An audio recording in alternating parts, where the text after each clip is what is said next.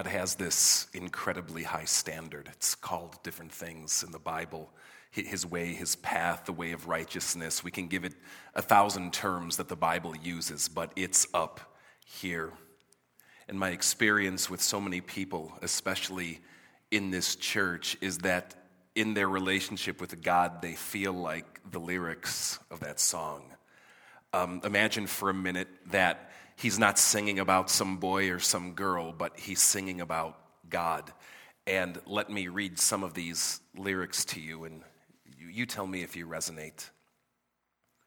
God, I'm tired of being what you want me to be, feeling so faithless, lost under the surface. I don't know what you're expecting of me, put under the pressure of walking in your shoes. Every step that I take is another mistake to you. I've become so numb, I can't feel you there. Become so tired, so much more aware. By becoming this, all I want to do is become more like me and be less like you. And the irony of those lyrics and that sentiment is you can see this call of Jesus where he says, come to me, all you who are weary and burdened, and I will give you rest. Take my yoke upon you and learn from me, for I am gentle and humble in heart, and you will find rest for your souls, for my yoke is easy and my burden is light. I like that passage. That passage brings a breath of fresh air, but for many I meet, I've become so numb, I can't feel you there, become so tired, so much more aware, seems to be more of the sentiment people have these days in a relationship with God. Now, Psalm 1 talks about this path, the importance of it, the significance of it, and truly how it overshadows everything else. I encourage you not to think of Psalm 1 as the first chapter of a book, but instead as the intro to a book. You ever read a book and they have chapter 1, 2, 3, 4, but there's always that intro in the beginning, right? Think of Psalm 1 as that intro. And what does an intro to a book do? It casts an arc. It sets a trajectory in a direction that every single chapters, chapter 1 and 2 and 3 and 4, are meant to be read through. So what Psalm 1 does for the entire book of Psalms, for all these songs that we've read, from Psalm 22 to 91 to 46 to 137, all these different voices, all these different prayers, all these different ways of looking at God, it sets a tone of how those Psalms are supposed to be understood and read. We've been memorizing Psalm 1 these past several weeks together. Maybe you've been on that path, or maybe you tried and became so numb and decided that you'd rather be more like me and less like you, right? You can turn to it if you need to. Or if it's churning in your mind, just hear the words. Blessed is the man, or blessed is the one who does not walk in the counsel of the wicked, or stand in the way of sinners, or sit in the seat of mockers. So blessed is the one who doesn't do that stuff, right? Who doesn't go the way of sinful people, wicked people, scoffing people. But his delight is in the law of the Lord, the Torah of Yahweh. And on his law, on his Torah, he meditates day and night. Whatever he does prospers. Not so the wicked. The psalm says they're like chaff. You know what chaff is? You ever drive out west of here during harvest season, and the combines are out and there's that dust in the air? It just blows. It evaporates like mist. Not so the wicked. They're like chaff. They blow away. They blow away. They're gone.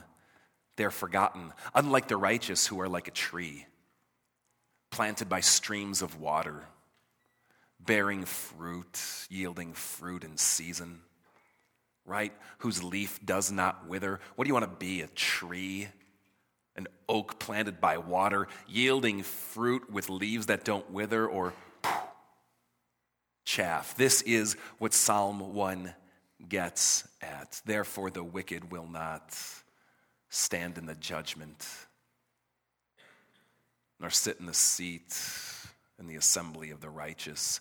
Because it says the Lord watches over the way of the righteous, but the way of the wicked will perish. What Psalm 1 sets up is this idea that there are two paths. One that it calls the law of the Lord, but better understood, the way of God. Not just a bunch of do's and don'ts, but God's insight, God's teaching, God's pattern, God's way, God's just essence of life. There is the way of the Lord, and then there is the other way. And these are the two roads available, the psalm says. The two roads available, and which road you choose determines everything between life and death, hope and despair, strength and prosperity, versus chaff-likeness, evanescence, mist, futility. That those who choose the way of the Lord find that prosperity and that strength and that hope, but those who do not are like chaff, whose way comes to ruin. And Psalm 1 begins by setting out these two roads, that these two roads, these two options should be forever on our mind in every relation with God that we have, in every song and prayer that the Psalms will sing. But if I can repeat the issue again, I'm tired of being what you want me to be, feeling so faithless, lost under the surface. Every step that I take is just another mistake to you. I've become so numb. I can't feel you there, become so tired, so much more aware. By becoming this, all I want to do is be more like me and be less like you. I don't need your hand, but do you resonate? There's a song by Pink Floyd called Comfortably Numb. I turned to look, but it was gone. The child is grown. The dream is gone. I have become comfortably numb. Jesus will say this: enter through the narrow gate. For wide is the gate and broad is the road that leads to destruction, and many enter through it, but small is the gate, and narrow the road that leads to life, and only a few find it. There's an early, let's call it a church manual. It's an early church manual, 1st century A.D. early, not part of the biblical text, but one that archaeologists found where people were trying to teach their pagan neighbors, their pagan culture, what does it mean to be Christian. It's called the Didache. Here's how it opens. There are two ways, one of life and one of death. And there is a great difference between these two ways. All of these just alternate expressions, aren't they, of Psalm 1? The road of life versus death, hope versus despair, prosperity versus futility, the way of God, the other way that goes somewhere. And this is what Psalm 1 seems to say. This just matter-of-fact statement. There's these two roads, and if you're not careful, it can leave you with this sense of, oh, okay, well, that's just the way it is. But the important thing with these Psalms and with the Bible in general is not only talking about what it says, but what it does. And let me unpack that for a moment. These texts, these prayers, they say something, but by saying them, I mean, is God just journaling? Is he just going, I had some thoughts today and I wanted to put them down? Or is he meaning to affect something? By stating something, is he meaning for those words to actually do something? What is Psalm 1 supposed to do? Because at one level, it's a truism, a set of facts, a statement. But at another level, it's some kind of call to action or reflection as well. There's a video that I want to show you today that I think captures it. It's another Johnny Cash. It's 3 in a row, but Johnny Cash is the man, so we can understand that. To me, it just so resonates, not only through his own life, but through my life and the reflection and in discussions with others as well of the place that I think Psalm 1 is meant to bring us to. So take a look.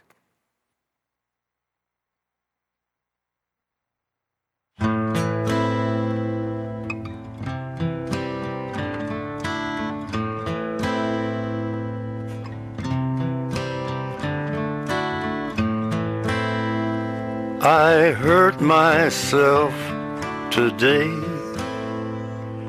to see if I still feel.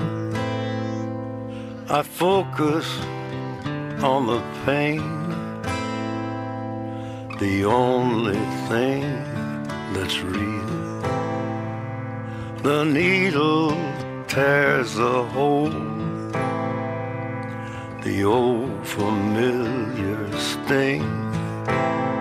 Try to kill it all away, but I remember everything. What have I become? My sweetest friend. Everyone I know goes away in the and you could have it all. My empire of dirt, I will let you down. I will make you hurt.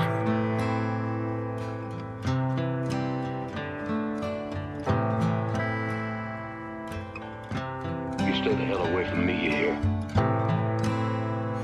I wear this crown of thorns upon my liar's chair, full of broken thoughts I cannot repair. Beneath the stains of time, the feelings disappear.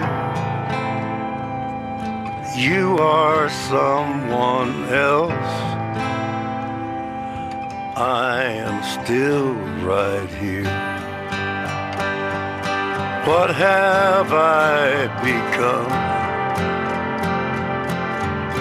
My sweetest friend. Everyone I know goes away in the end,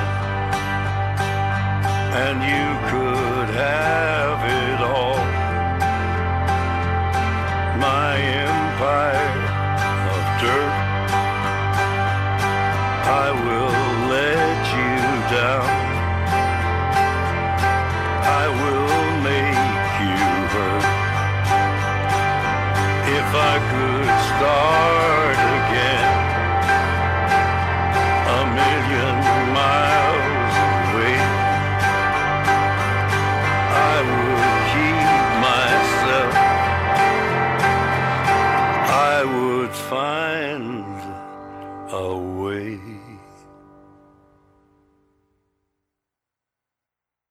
It's fascinating. That song is actually a remake. Originally a Nine Inch Nails, a Trent Reznor song.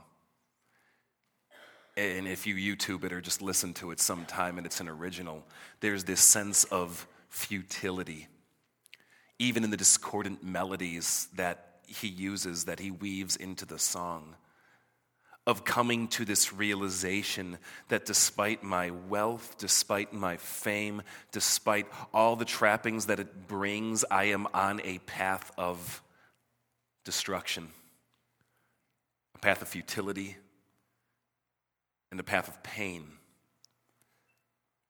And it's fascinating that in listening to that original, it just kind of leaves you there nihilistically, without alternative. I am on this path, and there I am destined to remain. But I'm curious for you, as you listen to Johnny Cash's rendition, and the words are the same, though the melody and scope is different, what kind of emotional reaction did it give you? Where did it take you? Is really the question I want to ask you here today, because I know that when I listened to this song the first time, and then again and again and again in preparing this for today, there was something in it that built. There was something in it that the deeper in I got in intensity grew and built, both in terms of brokenness, but with the hint in seed of something beyond. That there is a place of absolute brokenness, but a place where I am not destined to remain. Some people can read Psalm 1 and simply say, I am not on that path. I am not on that path. This means death, despair, and futility. But there are other people who could read Psalm 1 and go, I am not on that path. Dear Jesus, save me. I am not on that path. Dear Jesus, rescue me. I am not on that path. Dear Jesus, renew me. Because that's what this psalm is. It's a psalm of renewal. It's more than just stating the facts. It is a call to something. It is a call to repentance and renewal, to say there are two paths and I am not on the former, dear God, that I would be. And this reading of the Psalms is meant to echo over all of them. From Psalm 22 of crying out, my God, why have you forsaken me? To Psalm 46 of crying out, God is my refuge and strength. To Psalm 137 of saying, by the rivers of Babylon I wept. All of them with these two paths, with an idea immersed within it. God, renew me to your path, to your way. Psalm 1 is this. It is a cry of renewal. It is a cry for those who are not on the path of righteousness, to a God who forgives and restores and allows us to go on that path again. How did the song end? If I could start again 1,000,000 miles away, I would keep myself. I would find a way. The invitation of Jesus is, you can start again. There is a way. From the outset of this series that we began the middle of last January, my hope has been that as we came into contact with these weird songs and these strange prayers known as the Psalms, that somehow we could capture the emotion of them. That we could remember they were something that was sung from the heart of people and not just theological missiles printed on a page. That somehow we could capture the soul, and in capturing the soul of them, hear more clearly what God has to say. There's one final song that we're going to close with today. And after that, the band will come up and we'll commune. It is very different tone than the Johnny Cash song, but to me captures Psalm 1 in a very different way. As you listen to this, maybe it resonates with your soul.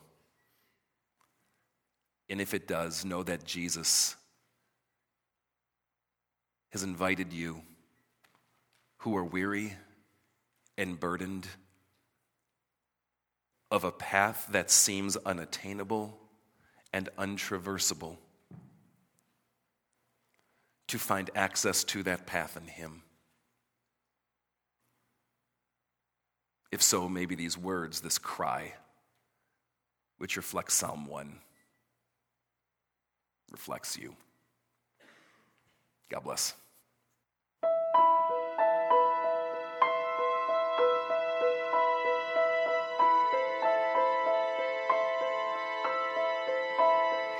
How can you see into my eyes like open doors, leading you down into my core, where I become so numb without a soul.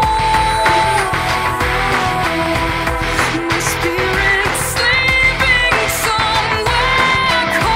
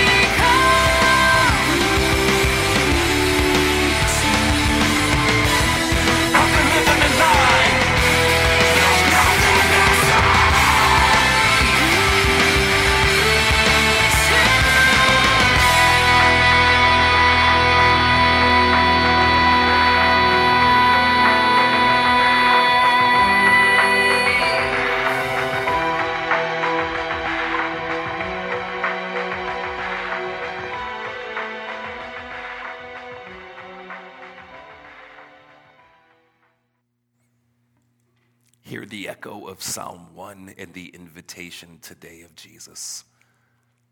Come to me, you who are weary and burdened, you who are numb, you who are dead, you who are cold inside. Come to me, and I will give you life. I will give you renewal. I will give you rest. Take my way upon you and learn from me. For my yoke is easy and my burden is light. Jesus, on the night he was betrayed, took bread, broke it, gave it to his disciples, and said, "Take and eat. This is my body, given for you. Do this in remembrance of me." Afterwards, he took a cup. After the supper, and he gave it to them. And he said, "Drink of this, all of you. This is my blood of the new covenant, shed for you for the forgiveness of all of your sins. Come, do this in remembrance of me." Welcome to the way of Jesus. Welcome to life.